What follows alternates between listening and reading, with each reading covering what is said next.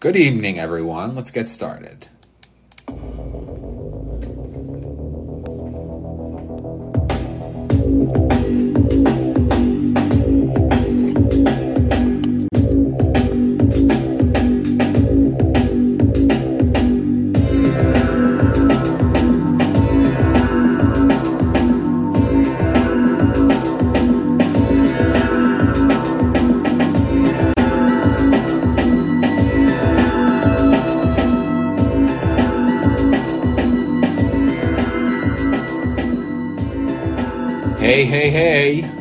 Hey, Jen. Hey, Noam, my fellow right-wing, what are we now? The right-wing internet apparatus? Yes, the coordinated disinformation takedown campaigns. It's Wednesday night and we're all crossed out. And I got a confession. The title of this episode is in itself an act of blatant disinformation. Because we were gonna try to scrape the bottom of the barrel to try to talk about Madison Cawthorn getting defeated in his primary, about the various races in Pennsylvania, including the gubernatorial race, the senatorial race. But instead, I think we might call an audible. We can still talk about Madison because that's kind of a story in and of itself, because there's a whole bunch of like backstory-ish kind of bullshit there that's going on, and I still think there's something slightly sketchy about that whole situation, and woe be me to have to defend Madison Cawthorn of all people, but you're talking right. You're talking about the coke orgy cabal that came out of nowhere to take down Madison Cawthorn. I wasn't sure what you were referring to specifically, but you're talking about the coke orgy Illuminati. And I'm not talking about John Krasinski and fucking Patrick Stewart. They're not in the coke orgy Illuminati. So should we just go ahead and start there, and I'll fill people in on the backstory for anybody who doesn't already know? Just go ahead and get that part out of the way. So last night, back up a little further. Midterm season officially upon us. Good God Almighty. May God save us all. Yeah. So basically the first round of voting happened yesterday, and there's a lot of shit that went down in Pennsylvania, but really the big story is that Madison Cawthorn has gotten primaried. He will not be the Republican candidate for Senate? No. House? No, Congress. Yeah, Congress. Yeah, Congress. Yeah. So North Carolina. Mm-hmm. And so I had somehow either not known or somehow forgotten, but I remembered that he was being primaried, but I did not realize he was being primaried by 7 people. I'm like, and that's why I think there's a whole lot of other stuff going on here. So anyway, Madison Cawthorn will be leaving Congress by Madison, whatever. I'm sorry, you're not going to get paid like $179,000 a year to tweet anymore, because that's pretty much the only thing you contributed. But there has been an ongoing, and I say it's ongoing because obviously you do not get to a situation where 7 people are allowed to primary an incumbent without there being some level of permissiveness in the North Carolina GOP to let that happen. But yeah, so essentially the whole line here is that Madison Cawthorn is just so beyond the pale and embarrassing that we have to primary him out of existence. And I'm like, really? Because I mean, Madison Cawthorn is an absolute dipshit. Let's get it out of the way. But I mean, the entirety of the GOP freshman class are dipshits. I was just gonna say, nobody there's nobody who's happier about this than like Lauren Boebert and Marjorie Taylor Greene. Because who's talking about them right now? Nobody. And that's surprising. There you go. There's your question. Because Madison Cawthorn, I think, has probably said fewer things that have caused, than the two of them, and yet he was the one who was like the biggest lightning rod. Is it because he's a white man? And see, that's my question is like, okay, so the whole line here is that he's such an embarrassment and he's blah blah blah. I'm like, okay, yes, but um I'm gonna need to see this same energy. If this is gonna be the excuse, if this is gonna be the line that people in the GOP who are in embarrassment need to get primaried out of their seats, then I'm going to need to see this same energy when it comes time to primary Marjorie Taylor Greene, Lauren Boebert, Elise Stefanik.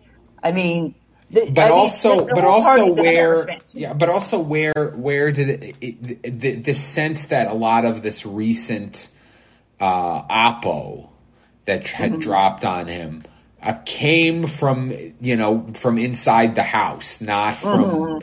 not from the opponents of Madison Cawthorn. I think that in a sense, Democrats might have wanted to run against Madison Cawthorn. There's a weird,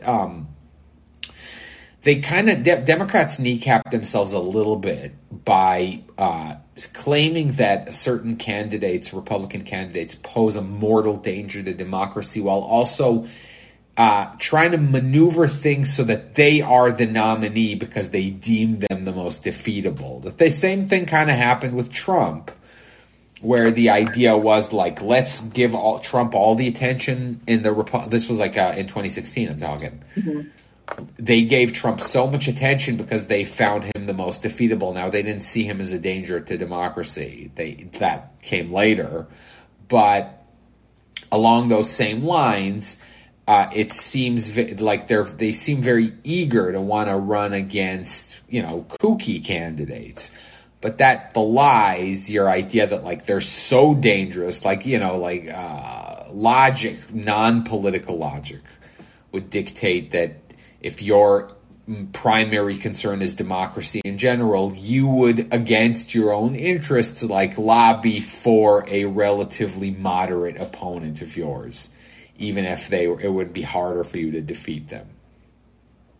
And I do agree that like all of that oppo dump of everything, and we've discussed this on the main pod about all the pictures of him in the lingerie and the videos and the accusations of him paying for sexual favors. Yeah, that all came from inside the house. You can't tell me that that did not come out of conservative GOP circles who wanted this kid gone for whatever reason. And this is why I side eye the whole embarrassment sort of argument, which is like I said, there's a lot of embarrassments in the GOP. I mean, the presumptive 2024 nominee is an embarrassment. The whole GOP freshman class is an embarrassment. The termed senators and congresspeople are embarrassments. Like, Is okay, so if you're so embarrassed by this kid and not everybody else, I'm going to need an explanation for why he is so embarrassing to I you. mean, he's clearly not playing ball behind the scenes in some way that Marjorie Taylor Greene and Lauren Boebert are. Their controversies are also ones that are less problematic. I think the thing about Madison Cawthorn was that he became a lightning rod for hypocrisy for not acting in line with conservative values. Whereas Boebert and Green, their controversies all come from the left because they say antagonistic things about the squad or about immigrants or about I don't know what. But that stuff bothers McCarthy less than someone who is seen in pictures that make social conservatives feel uncomfortable, especially rich ones. And so this all could be that. It could be as simple as we don't want one of them pansy boys who's wearing a bra in a picture. It might be as cartoony and as shallow as that. I mean, everything that they dropped on this kid is basically to imply that he's gay. Which, I mean, there's nothing in and of itself about any of that. And again, we've discussed this that says that just because you performed this, that, or the other, you did these things, that doesn't mean that you're gay. But it's that implication that you're gay. And so therefore that's my question, like, okay, is that the thing that's beyond the pale? Because that's pretty fucking damning. Yeah. And so again, like you said, he conceded. He didn't. There was all kinds of the same with Kathy Barnett in Pennsylvania, who's not going to be. There's. It looks like there's going to be a recount between McCormick and Dr. Oz. Again, on the one hand, you got Dr. Oz, who's a Oprah person, former Oprah person, who also, it turns out, like, won't be able to serve certain roles in Congress if he were elected because he's a dual Turkish citizen, so he can't do anything that's like security clearance involved. And then his opponent, McCormick, who's the more Youngkin-ish type, is, I think, from BlackRock. So it's just like, but Kathy Barnett, this up and coming who came out of nowhere, but is like a January 6th type person, is not going to be in the runoff. And so there were all these speculations of who's going to be the first one to say that their election was stolen. And it was not Madison Cawthorn. He conceded, and so he's not going to run. I don't know what'll happen. That's the thing. I think that there's a fear that some of these more Trumpy, more MAGA types might just say, fuck it, I'm running as an independent because I'm not going to be put down by the man. And that could sabotage some Republicans. I don't know. And it could also save the GOP because, I mean, if those candidates want to break away, like, okay, I will get on my libertarian soapbox here. Like, okay, you can run third party. You can run independent. Good fucking luck. Because let me tell you about ballot access. Let me tell you about what it actually takes to get on the ballot if you are not part of the GOP or the Democratic Party. Oh, yeah. Well, but also, like, just on spoiler, like, run on a write-in campaign. There is a burn it all down mentality that, while I don't know if it is Trumpism, but it's certainly been empowered by Trumpism. This idea of, like, I'm not. What do you? This isn't. It's not. It's never. The fight's never over. Like, there's always something that I can do, including literally campaigning for people to write it just to ruin it, just to spoil it for you. And that is true. And I mean, that's also kind of like the old Ross Perot argument that he bled off enough candidates to have affected the election. And so, I mean, there is that argument. And of course, obviously also with Barnett in Pennsylvania, there is that argument that she bled off enough votes from Oz to keep him from winning it outright right now. And so, I mean, there is always that argument, but the problem is going to be for any candidate who wants to try that, especially in states where primaries are strictly like, if you want to vote in the Republican primary, you have to be a registered Republican or you have to be a registered Democrat. They don't have open primaries. I mean, you're not going to participate in the primary process at all. And then when you go to participate in the general, if you're bleeding votes off of the Republican candidates, then you're kind of giving the Democrats an edge to kind of get in there. So it's electoral politics is a lot different than Twitter or YouTube or grandstanding or anything like that. It's a numbers game, and it really is something that I don't think a lot of people who kind of play in those fields really sit down and think about. Like, yeah, it's like there is a cost loss benefit analysis that you have to do when you're going to run as an independent. And are you really going to be hurting your party? Are you helping your party? Do you give a fuck about any of it? But yeah, electoral politics is a lot different than being on Twitter. They're also highly, highly regional, to the point where, once again, I guess the political polling in Pennsylvania was incorrect. It undercounted Western Pennsylvania, which I gather is something that always happens. Mm-hmm. And so, like, even your knowledge of stuff you said, Twitter. Even beyond that, many of these races are definitely going to come down to the reality of those districts. In New York, there's all kinds of House races that are radically changed because of the legal fight over redistricting there and things like that. It's all the circumstances in all these cases are very specific, and so it's so hard to just, again, from the Twitter sphere, somehow project outward what would happen. I don't know if there's much more that we can say about this. The Democratic side has a somewhat similar fight going on between the more progressive-y squad kind of types and the more establishment-y moderate kind of types. None of it is as high profile at this point. Yeah, go ahead. Yeah. Oh no, I was just thinking about Pennsylvania and about kind of everything that's going on there. And the real mess for the GOP is they just got stuck with a Republican candidate for governor, Doug Mastriano, who is a absolute total 100% 1-6 guy. He was actually there.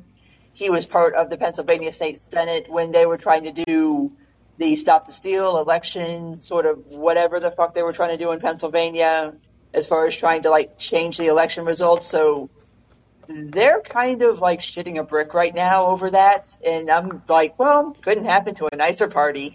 Yeah, I mean, it's there. This is the races that happened yesterday didn't yield any kind of conclusive answer about anything. Some things went in a very Trumpy direction, other things did not. And so none of the prognosticators walked out of it saying like, well, this clearly means that Trump's influence is X. Big, grown, not grown. We don't know yet. There's some situations, again, like Ohio, for example, where there are competing Trumpy candidates. One of them has the endorsement and one of them doesn't. All kinds of stuff like that. And so it'll take some time before any sort of trend can be indicated, especially the actual election. Mm-hmm. But it really remains to be seen.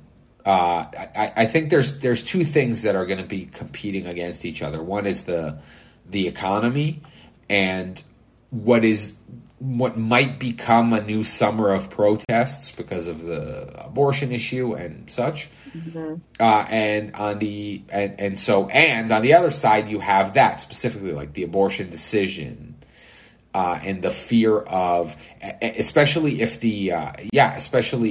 a lot of these primaries are captured by more extreme Trumpy type people, might energize Democrats in the opposite way. And so the question is, what's going to have the greater effect? I think almost the biggest takeaway from yesterday is Trump is not, at least in those particular elections, Trump is not the factor that everybody expected him to be. And I'm not going to say it's like a post-Trump sort of thing, but it's almost like it's like things are kind of progressing beyond anybody really caring who he does and does not endorse. Like, it doesn't mean what it used to mean. And I'm not sure what that means for 2024, because I mean, I don't even know what to say about 2024. I don't know what exactly is going to happen as far as the Republican primary, because 2016 was a fucking shit show. Like, I don't even understand why the RNC even let that many people run in the first place. Well, but also don't forget that in 2018, in the lead up, because that's where we are. We are now in May of 2018, leading up to the midterm elections. COVID is 18 months away. Do you know what I mean? Like, there was I remember there's a really good timeline meme or something like that that shows where Obama, like how quickly Obama went from like nobody knows him to the nominee. Yeah. in terms of like the lead up to that election year, when people say like, well, who's it going to be? Is somebody going to come out of nowhere? And the answer is yes, that can always happen. And so what do we know about the world between now and 2024? There's a war going on right now. It's like, literally anything can happen, right? And there's still the question of whether Biden is even going to run for a second term, which, I mean, if he does not, and then you end up having this like wide open, both Democratic and Republican primary, I mean, I don't know what to say about that. Yes, and so I don't know what much more we have to say about this specific topic. True. And plus, I know we want to talk about something else anyway. So, do you want to go ahead and start this part? No, you know what? You can do it. Okay. So, everybody's favorite tech reporter, Taylor Lorenz, drops a piece today. Basically, well, here, let me tell you how it was presented and let me tell you what it actually is. So, she releases this piece today that is a quote unquote scoop about the Disinformation Governance Board, which everybody who listens to the regular pod knows we talked about Nina Jankowicz a couple of weeks ago, who was appointed to be head of the pod, or the pod. She's not appointed head of our pod. Never. She's appointed head of this Information Governance Board. See, I can't even say that. It's a stupid name. Anyway, so it is now found out that apparently the DHS has put this project on pause. And then yesterday, Tuesday, Jankowicz voluntarily submitted her resignation. And it seems, I'm not entirely sure if DHS has entirely accepted her resignation. It seems like they're trying to keep her on board, but I don't know if she's down with that. But anyway, so at this point, the board is basically on pause. Nina's out. And so Taylor Lorenz releases this story about it. And it's spun in this way in which all of the criticism of Jankowicz and the board was this as this goes back to the reference at the beginning of this as a right-wing internet apparatus. Basically, that this was just a bunch of right-wingers who wanted to attack the concept of the board and her specifically, and that this was all just like some kind of coordinated disinformation attack about the board and what it was supposed to do and about her. And so Taylor Lorenz's piece completely skips over all of the legitimate criticism of Jankowicz, specifically the criticism that was the biggest one of Jankowicz, which was that she went all in on the Hunter Biden laptop story and saying that it was misinformation, that it was basically fake news, and that obviously at this point we know that it wasn't. I mean, the story is still sketchy as hell to me, but apparently, yes, this laptop exists and these emails exist. Anyway, the piece mentions none of this and basically tries to spin this whole situation as if this was all some kind of massive misunderstanding about what the board is supposed to do. And we're all just a bunch of assholes and we're all just mean people. And here's the thing. Here's the kicker.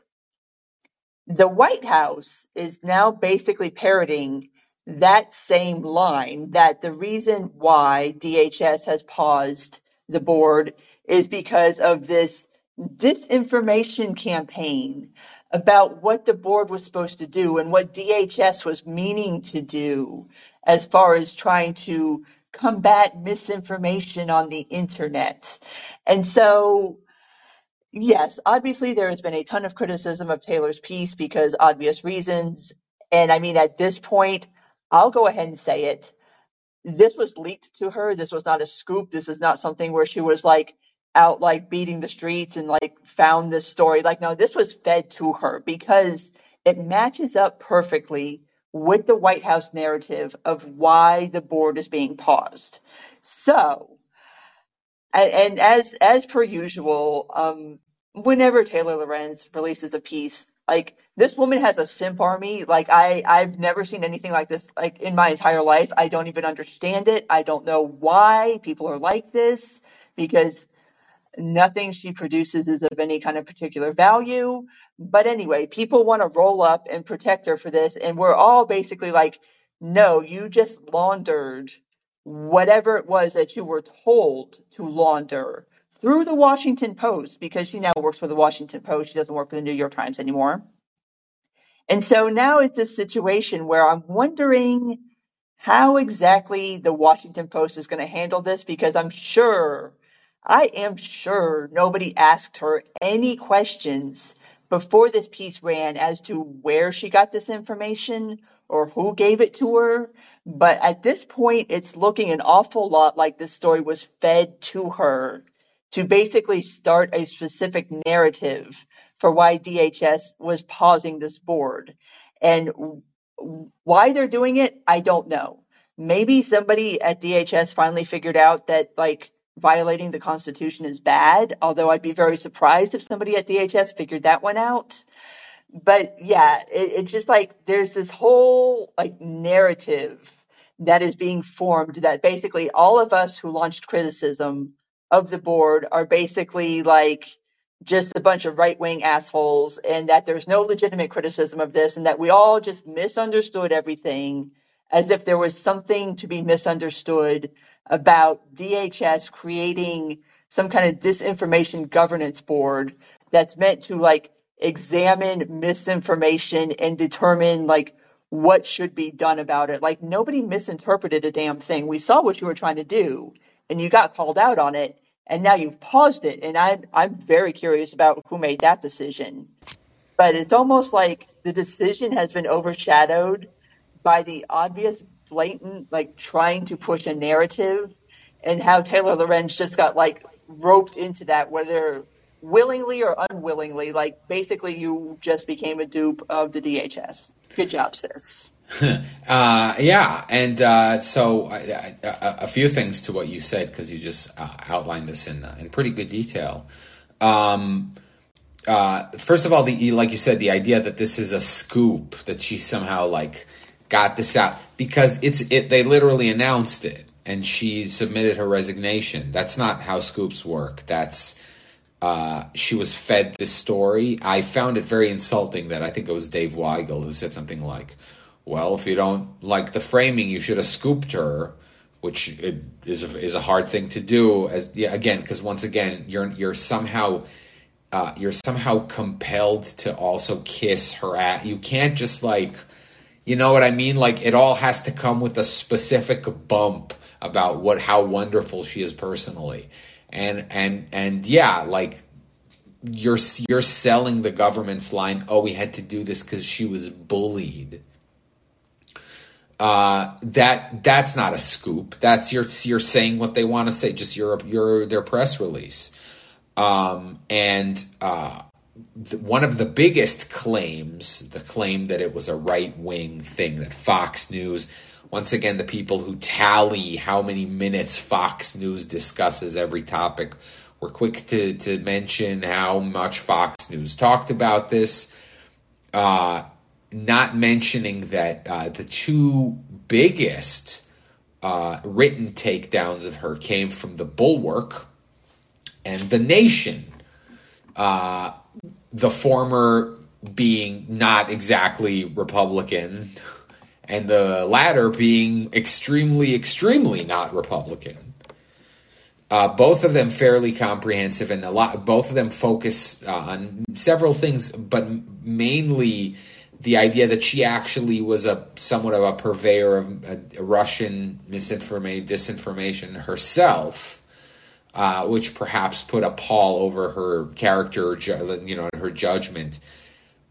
Taylor Lorenz, by the way, also mentioned on Twitter, but not in her article, of course, that it was a shit show, and that she spoke to employees in DHS who said that they learned about it because of a Politico blurb, and they didn't know, and it was a whole thing. God forbid she mentions that as one of the reasons that it didn't work. It was a gimmick I joked at the time. I think my joke now feels a little more, like a little more hefty, where the Trumpy style scandals were like, this person went on a QAnon podcast where they denied the results of the election.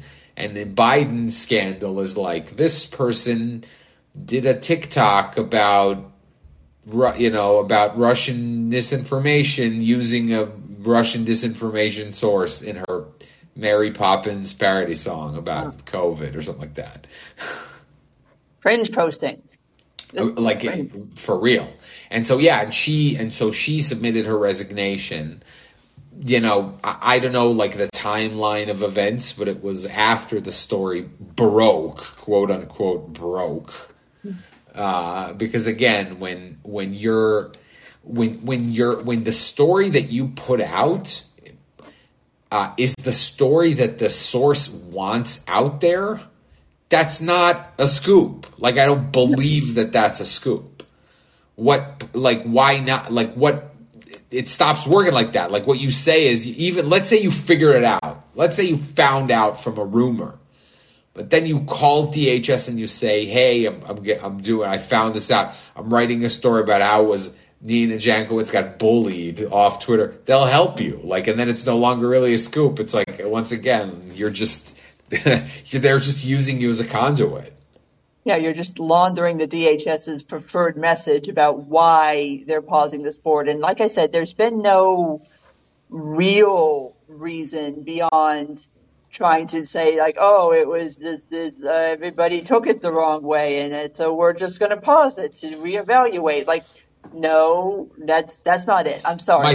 My favorite one was the idea that it was disinformation that caused the Biden administration to shelve its disinformation board, as though disinformation is this.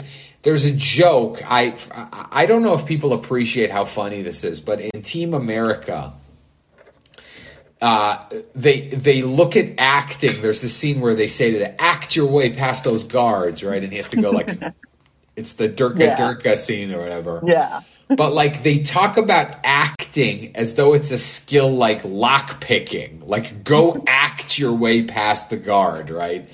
And so I feel like they're using disinformation in that same way. Like, he got disinformationed. It's like a mysterious arcane art. I have +3 disinformation.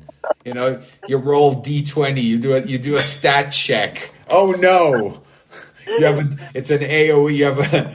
You've been affected by disinformation. Stephen Strange showed up and like cast a spell. Exactly. Disinformation. Exactly. And the multiverse of disinformation. I like that. Doctor Strange and the multiverse of disinformation. That's where the Coke orgy Illuminati is in the multiverse of disinformation. Like, it's real. It's just in an alternate universe. Yes, that's why we can't see it. Exactly. And before we bring JD on, I just wanted to say one thing. When I tweeted, "Oh, the disinformation board is going bye-bye," a lot of people were very quick to point out that no, it actually isn't. That they're putting it on pause. Nina Jankowicz left, and now they're bringing in like Michael Chertoff to revamp it. Someone said they're just going to hide it better. It's just going to be evil Patriot Act type people behind it. But I don't buy that as like a reason to not have mocked Nina Jankowicz relentlessly and the image that it took. Because if you want to, okay, fine, you're bringing in Michael Chertoff to revamp it. Fine, now we're playing. Now at least you're not pretending that it's some fucking beautiful, flowery thing to prevent people from getting dogpiled on Twitter. Like, you're saying this is a serious Patriot Act, DHS, Homeland Security threat type thing, dealing with how people spread information on social media. Good. At least the mask is off, I guess. Which is, in a way, intensely worse because, again, Chernoff, And also in the wake of everything that's happening after the Buffalo shooting, which again we discussed on the last episode of the pod, you have people like Katie Hochul coming out here and saying that platforms need to be prosecuted, and the New York Attorney General is, for some godforsaken reason, trying to pretend that Section 30 doesn't exist and is acting like, oh, we're going to prosecute Twitch and Discord and 4chan and 8chan for hosting this information. And I'm like, first off, no, you're not. I mean, 4chan and 8chan are going to tell you to fuck off. Discord and Twitch are just going to lawyer up and be like and claim Section 230. So really, you're not doing anything.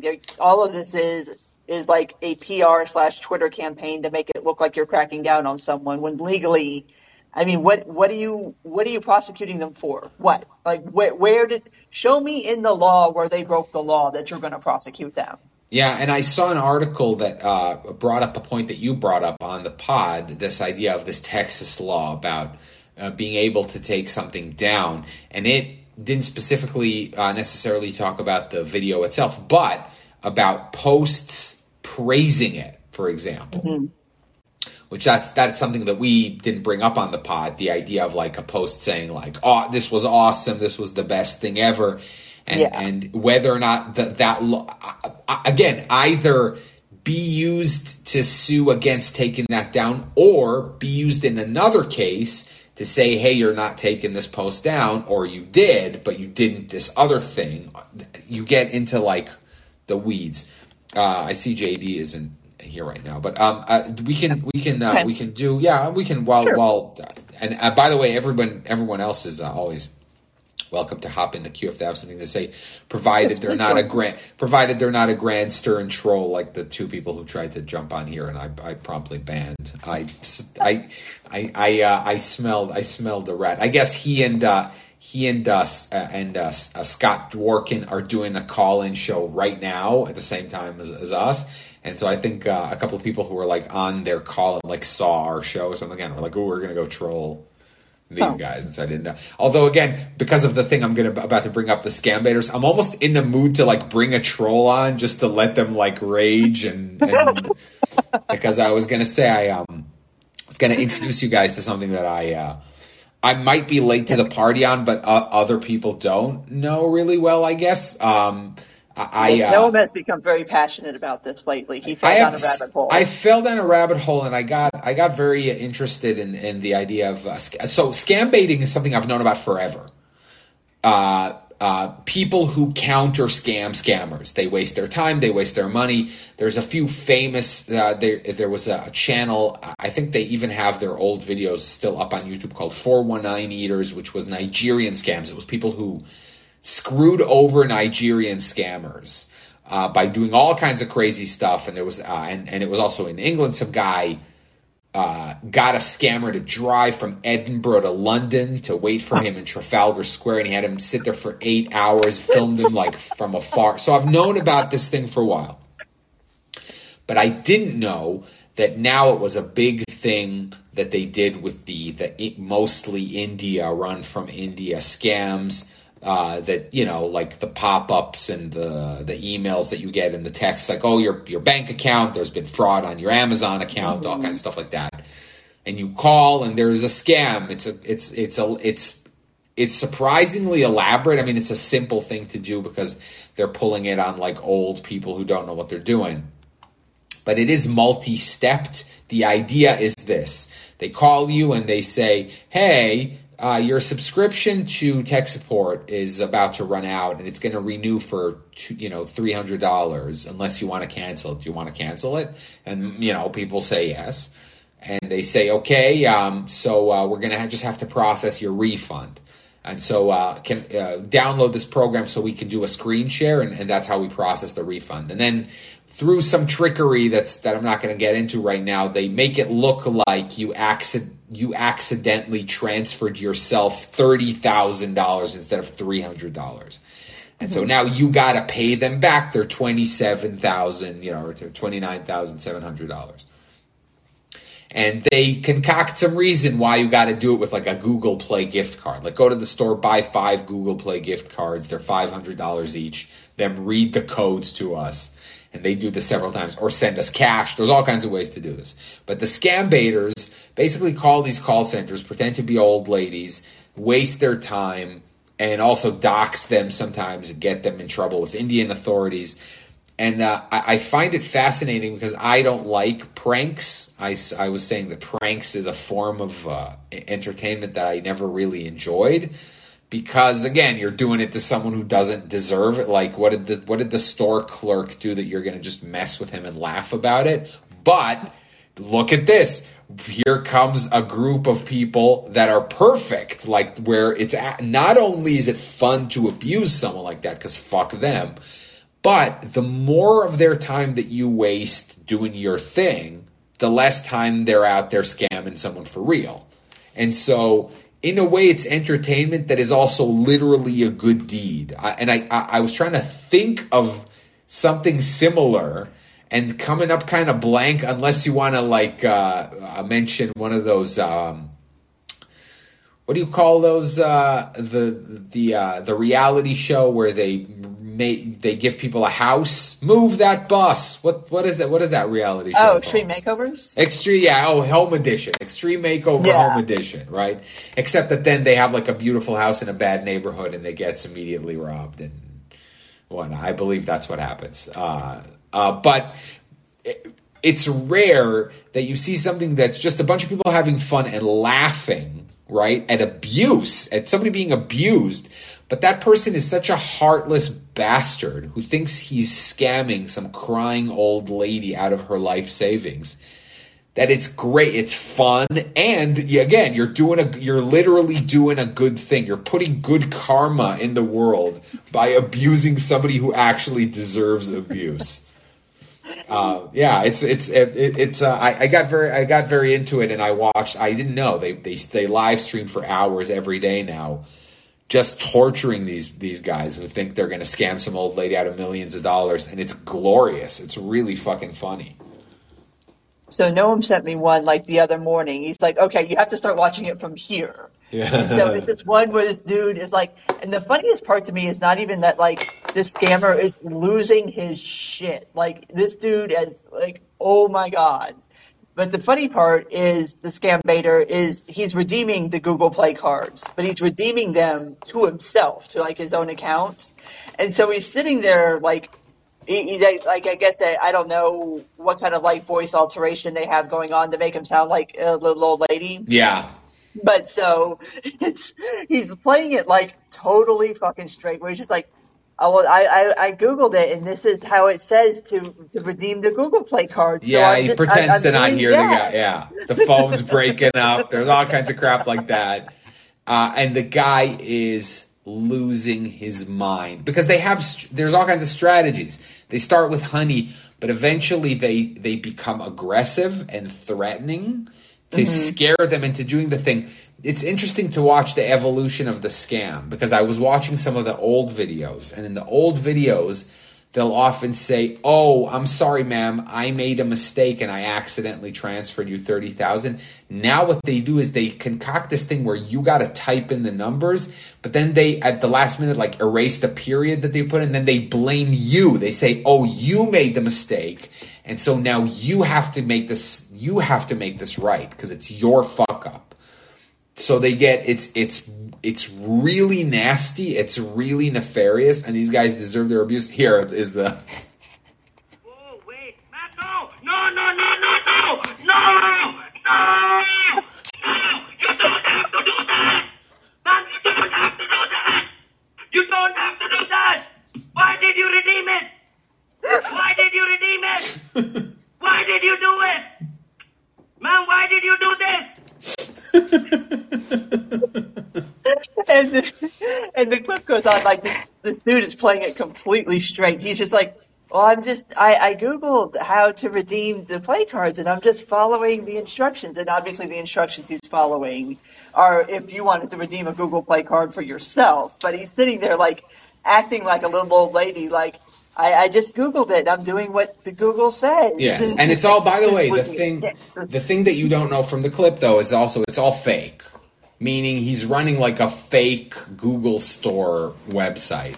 So these aren't real. It's just he's running a script that makes it look like he's redeeming these like $500 cards one after another.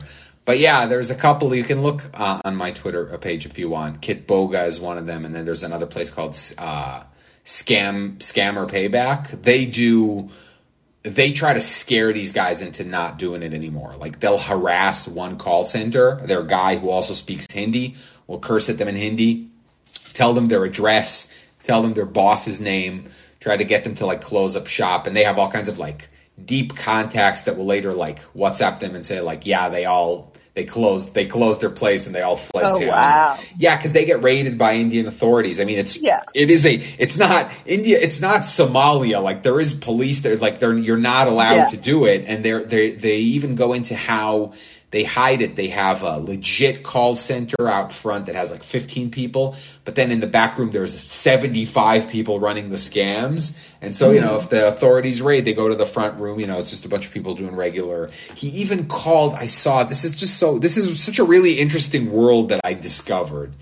But yeah, even some of these fake call centers, if you call up, once in a while, they'll say to you something like, they'll warn you against scams. They'll say something like, if somebody offers you gift card, to buy gift cards, don't do it. Almost as a cover for their own place. It's hard to explain. But it is a very fascinating thing. And as I said, very funny because these people pretend to be oblivious, dumb old people.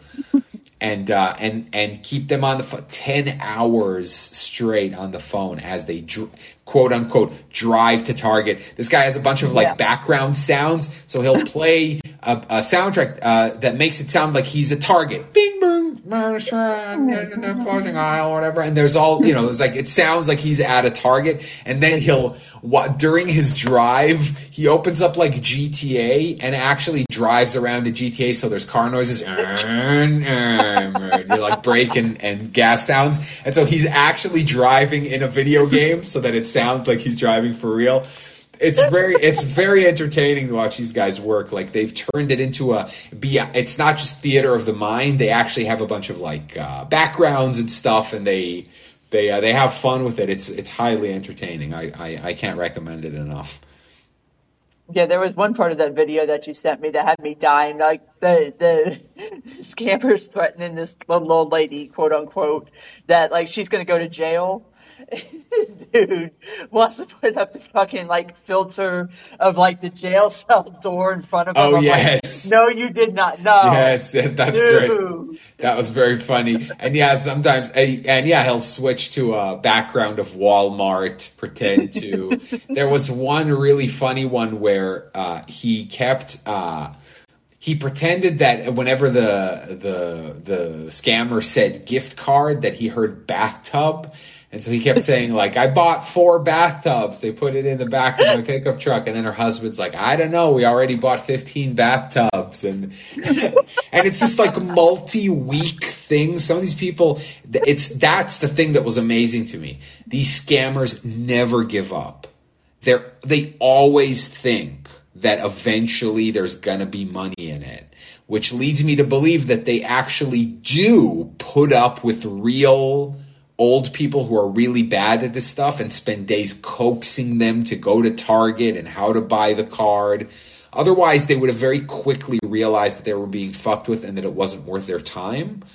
And yet they don't, no matter what happens. Because you saw that guy who was screaming, right? The guy was screaming, no. He stays on the phone for more than an hour after that. He calms down. Yeah. He tries to do something else. He tries to get her Google Play password. Even after that, he's still like, I'm going to get my $2,000 from this bitch, no matter what. It's sunk cost. Like, it's amazing. It's amazing to watch. And as I said, because the people who are getting abused here are scum, there's no guilt.